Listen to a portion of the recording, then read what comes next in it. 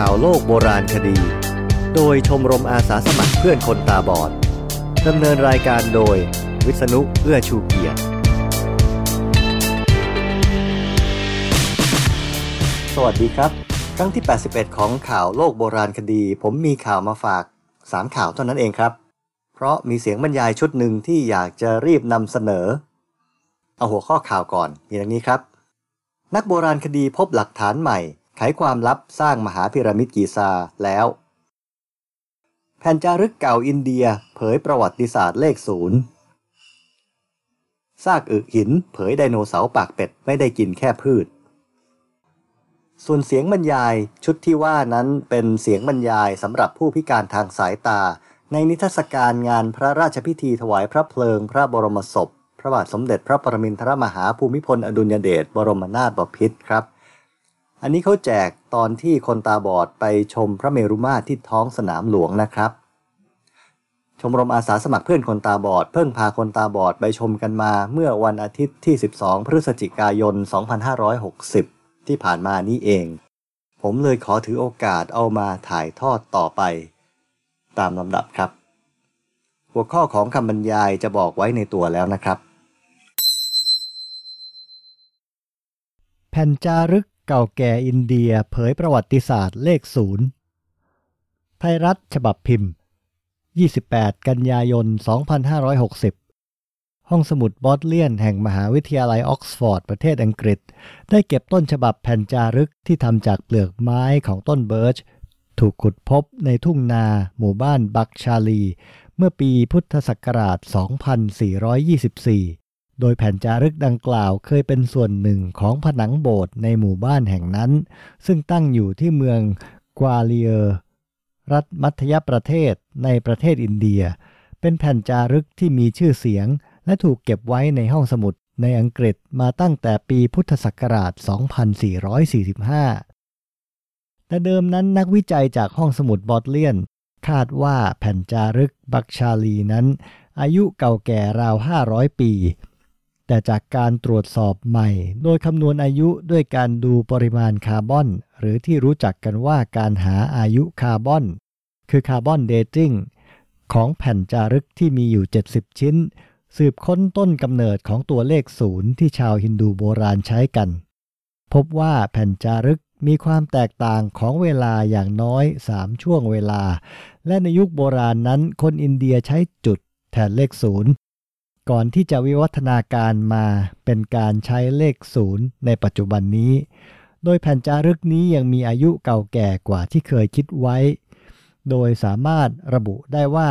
เกิดขึ้นตั้งแต่ช่วงต้นศตวรรษที่3 ถึง 4นักวิจัยเผยว่าแผ่นจารึกดังกล่าวแสดงให้เห็นว่านักคณิตศาสตร์ในอินเดีย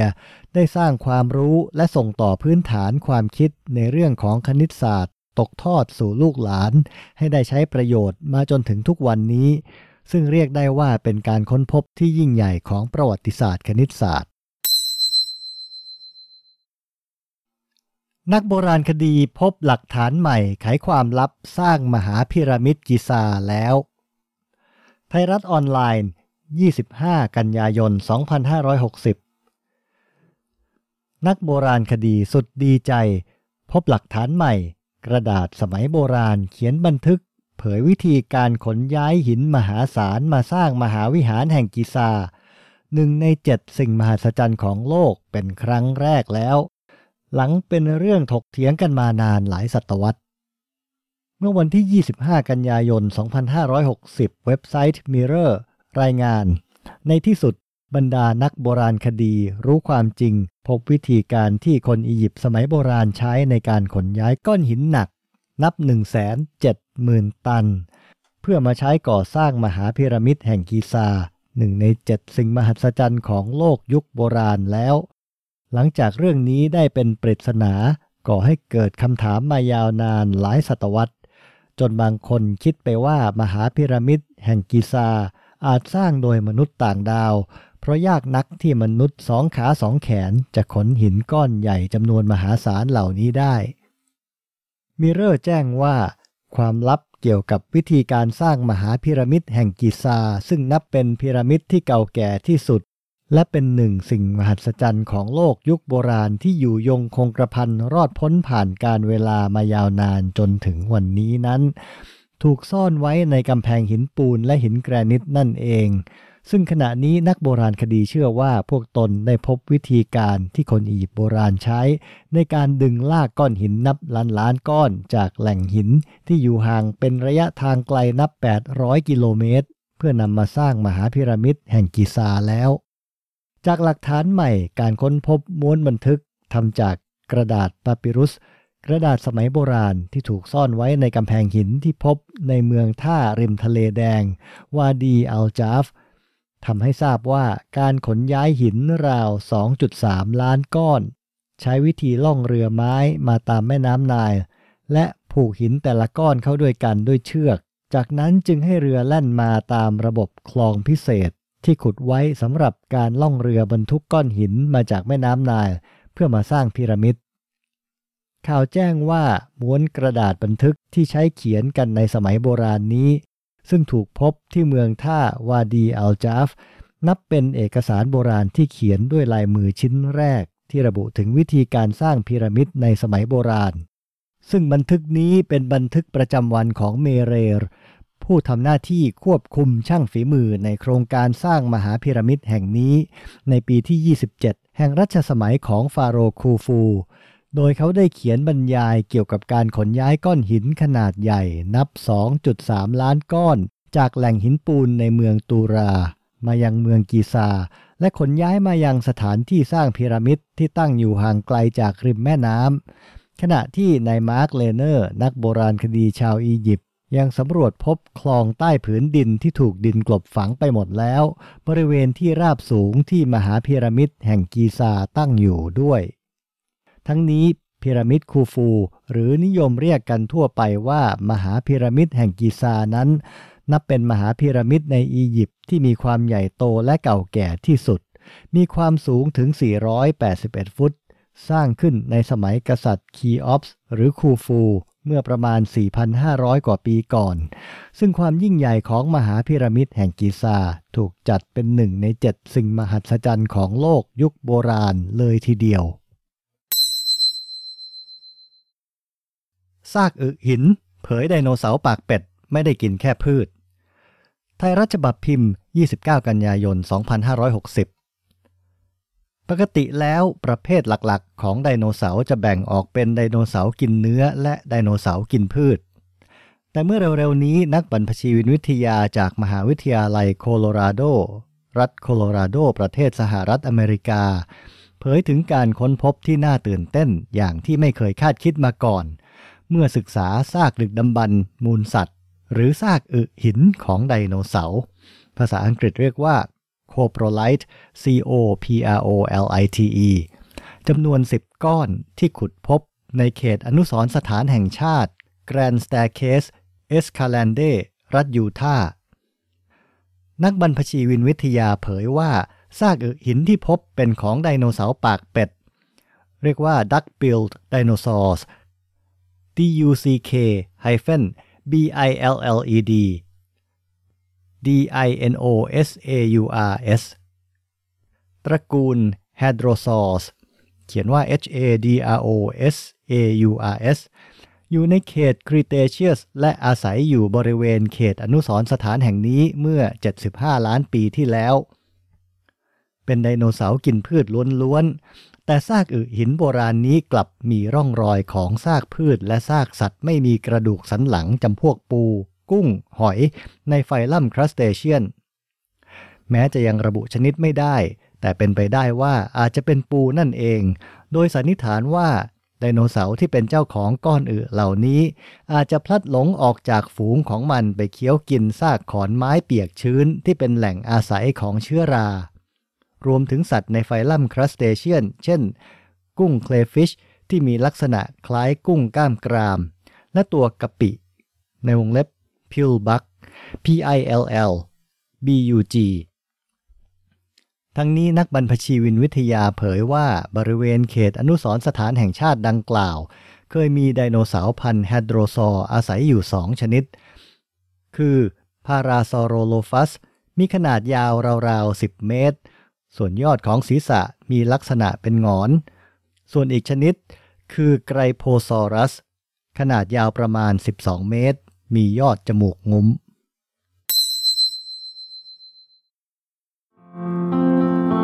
ผังบริเวณมณฑลพิธีท้องสนามหลวง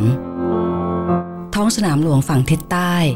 เป็นสถานที่ก่อสร้างอาคารพระเมรุมาตรและสิ่งปลูกสร้างประกอบที่ใช้ในพระราชพิธีถวายพระเพลิงพระบรมศพพระบาทสมเด็จพระปรมินทรมหาภูมิพลอดุลยเดชบรมนาถบพิตรผังของบริเวณมณฑลพิธีเป็นรูปสี่เหลี่ยมผืนผ้ามีทางเข้าหลักอยู่ด้านทิศเหนือมีถนนกว้างอยู่ด้านหน้าใช้เป็นเส้นทางริ้วขบวนพระบรมราชอิสริยยศเมื่ออยู่บนถนนและหันหน้าเข้าสู่มณฑลพิธีทางซ้ายมือเป็นที่ตั้งของพระพลายกสนามหลวงเป็นอาคารโถงขนาดเล็กใช้สำหรับสมเด็จพระเจ้าอยู่หัวและพระบรมวงศานุวงศ์ประทับระหว่างการอัญเชิญพระโกฐทองใหญ่จากพระมหาพิชัยราชรถลงสู่ราชรถปืนใหญ่ฝั่งขวามือจัดเป็นแปลงสาธิตโครงการพระราชดำริด้านการเกษตรอาทิการปลูกหญ้าแฝกที่มีรากลึกซึ่งช่วยยึดหน้าดินและทำให้พืชโดยรอบเจริญเติบโตได้ดีฝายน้ำล้นที่ช่วยชะลอความเร็วของน้ำบ่อแก้มลิงสำหรับกักเก็บน้ำกังหันชัยพัฒนาและเครื่องกลเติมอากาศรวมทั้งพื้นที่นาข้าวที่ทำแนวคันนาเป็นรูปเลข9ไทยสีดินทองรวมถึงการปลูกพืชตามทฤษฎีป่า3อย่างประโยชน์4อย่างได้แก่ไม้ใช้สอยและไม้เศรษฐกิจเช่นยางนามะม่วงมหาชนกไม้กินได้เช่นพืชผักสวนครัวและประโยชน์อย่างที่4คือการอนุรักษ์ดินและน้ำทั้งหมดนี้สะท้อนปรัชญาเศรษฐกิจพอเพียงของในหลวงรัชกาลที่9เมื่อเดินตรงเข้ามาผ่านพระพลายกสนามหลวงทางด้านซ้ายมือและแปลงสาธิตทางขวามือแล้วจะเข้าสู่บริเวณมณฑลพิธีซึ่งถูกกำหนดด้วยแนวรั้วราชวัตรและอาคารที่ตั้งอยู่บนแนวรั้วทั้ง4ด้านได้แก่ทับเกษตรมีลักษณะเป็นอาคารเครื่องยอดคือมียอดแหลมซ้อนชั้นออกมุกข้างเป็นมุมฉากอยู่บริเวณมุมทั้ง4ของมณฑลพิธีใช้เป็นที่พักสำหรับเจ้าพนักงานและเป็นที่ประโคมปี่พาทต่อเนื่องกับทิมซึ่งเป็นอาคารโล่งหลังคาจั่วใช้เป็นที่พักของพระสงฆ์แพทย์หลวงและเจ้าพนักงานถัดเข้ามาในมณฑลพิธี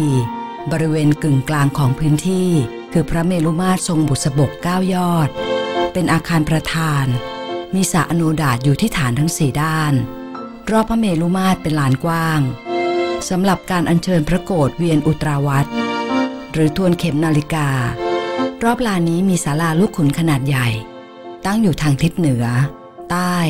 ของพระเมรุมาตรทิศละ2หลังเป็นอาคารโถงโล่งสำหรับข้าราชการชั้นผู้ใหญ่เฝ้ารับเสด็จและร่วมในพระราชพิธีอาคารขนาดใหญ่ด้านตะวันตกของพระเมรุมาตรคือพระที่นั่งทรงธรรมสำหรับสมเด็จพระเจ้าอยู่หัวและพระบรมวงศานุวงศ์เสด็จประทับเพื่อประกอบพระราชพิธีบำเพ็ญพระราชกุศลออกพระเมรุ และที่ปีกทั้งสองด้านของอาคารเป็นที่สำหรับพระราชอัคันตุกะผู้บริหารประเทศองคมนตรีคณะรัฐบาลข้าราชบริพารและข้าราชการชั้นผู้ใหญ่เข้าเฝ้าส่วนพื้นที่ที่ถัดจากปลายปีกทั้งสองด้านของพระที่นั่งทรงธรรม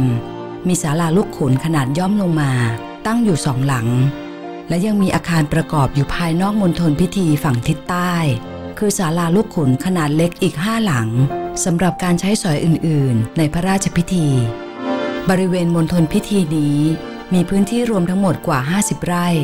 หรือมีขนาดเป็น2ใน3ของพื้นที่สนามหลวงถือเป็นการใช้พื้นที่มณฑลพิธีในงานพระเมรุมาตรที่ใหญ่ที่สุดในสมัยรัตนโกสินทร์พระเมรุมาตรพระบาทสมเด็จพระปรมินทรมหาภูมิพลอดุลยเดชบรมนาถบพิตรพระเมรุมาตรในพระราชพิธีถวายพระเพลิงพระบรมศพพระบาทสมเด็จพระปรมินทรมหาภูมิพลอดุลยเดชบรมนาถบพิตรออกแบบโดยยึดถือคติตามโบราณราชประเพณีรูปแบบเฉพาะสำหรับพระมหากษัตริย์ในสมัยกรุงรัตนโกสินทร์และเป็นไปตามแนวคิดคติไตรภูมิตามคัมภีร์พระพุทธศาสนาพระเมรุมาตรประกอบด้วย อาคารทรงบุษบกจำนวน9องค์ตั้งอยู่บนศาลาหรือฐานรูปสี่เหลี่ยมจัตุรัสยกพื้นสูง3ชั้นมีบันไดทางขึ้นทั้ง4ด้าน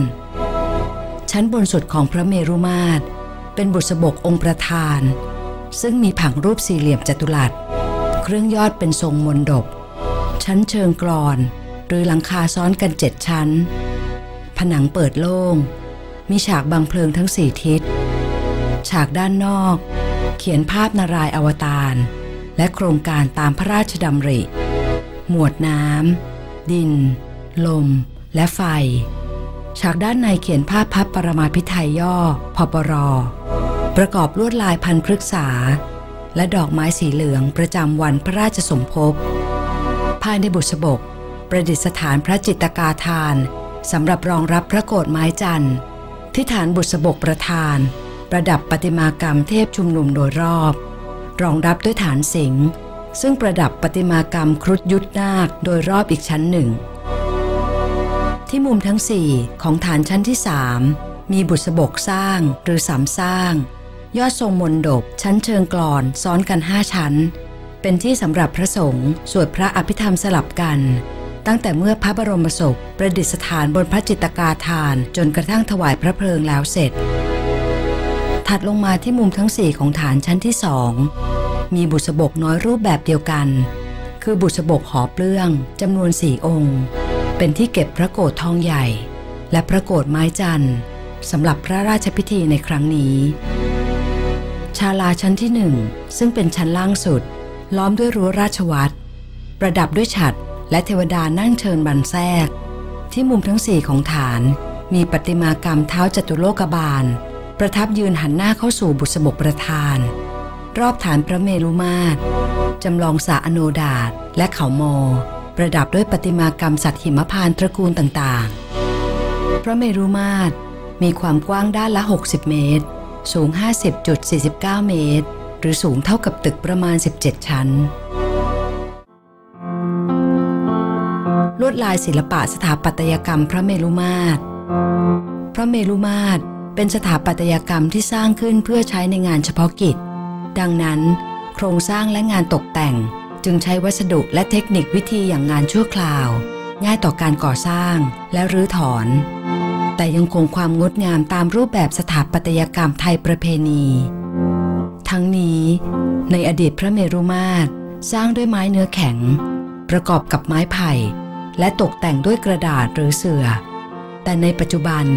มีการปรับเปลี่ยนใช้วัสดุในการก่อสร้างตามความเหมาะสม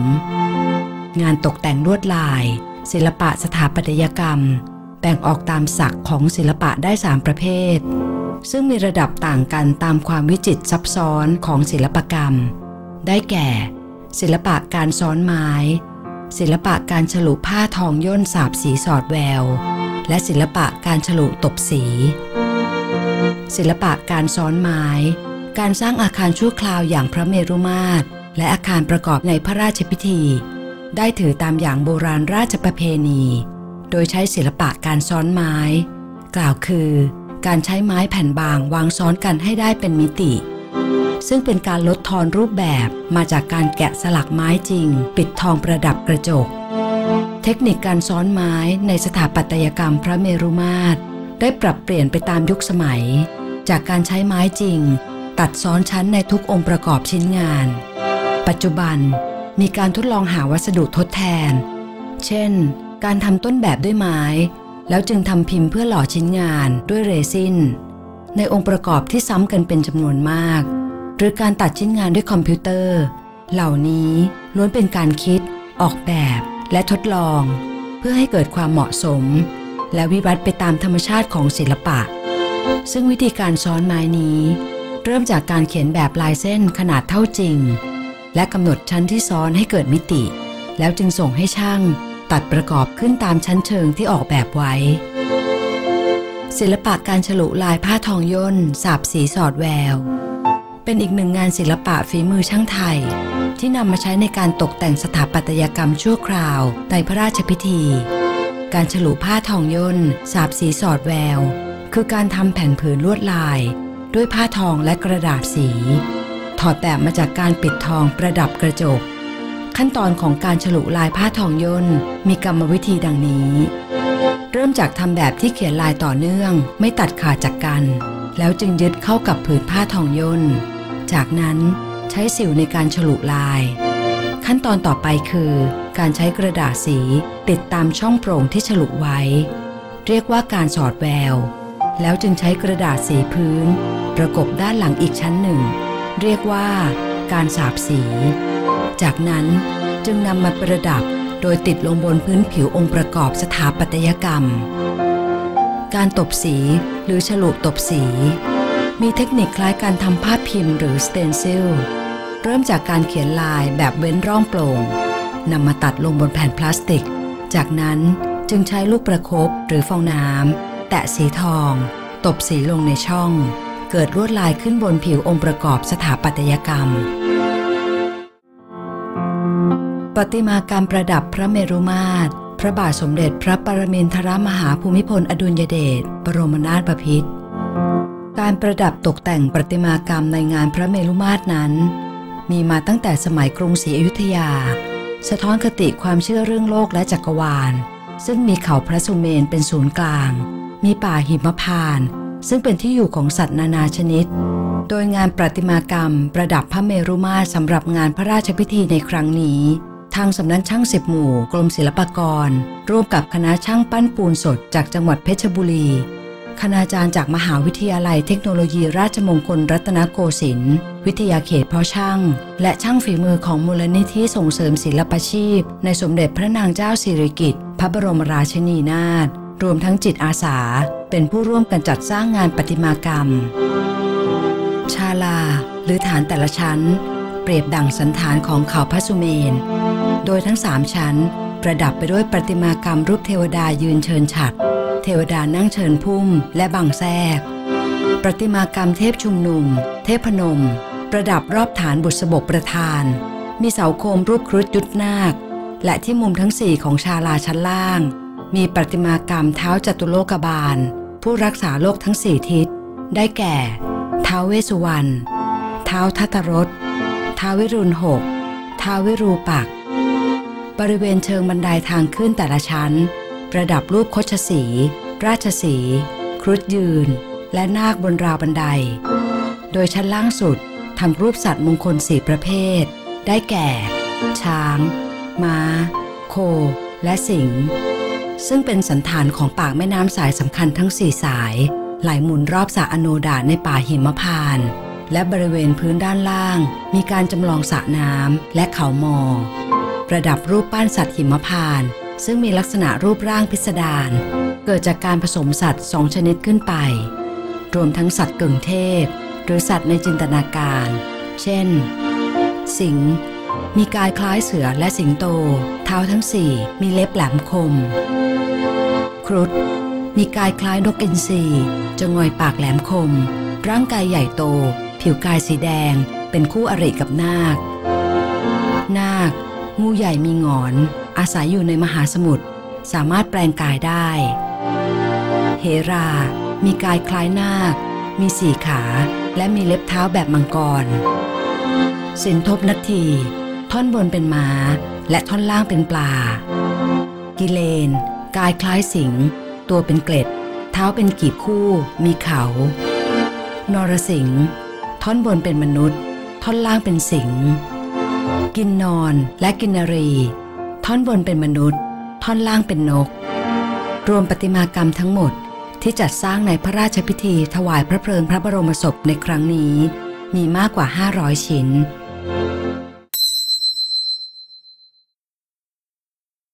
ข่าวโลกโบราณคดีเที่ยวนี้ข่าวอาจจะน้อยไปหน่อยแต่ข้อมูลเกี่ยวกับพระเมรุมาตรก็เป็นเนื้อหาที่เหมาะแก่ช่วงเวลานี้โดยเฉพาะคุณผู้ฟังที่ยังไม่มีโอกาสไปเยือนพระเมรุมาตรด้วยตนเองจะได้ทราบข้อมูลเช่นเดียวกับเพื่อนที่ไปมาแล้วคนที่ไปมาแล้วก็ถือว่าเป็นการทบทวนไปในตัวนะครับข่าวโลกโบราณคดีเป็นรายการของชมรมอาสาสมัครเพื่อนคนตาบอดจัดทำและดำเนินรายการโดยวิษณุเอื้อชูเกียรติเผยแพร่ในวิทยุคนตาบอดแล้วจากนั้นจะกลายเป็นพอดแคสต์ในเว็บ soundcloud.com ให้ฟังกันต่อหลังจากออกอากาศไปแล้วหน้า Google Plus ของรายการก็มีนะครับ ผมเอาไว้สำหรับแสดงภาพและคลิปที่เกี่ยวข้องกับข่าวที่ออกในรายการเกือบทุกครั้งครับ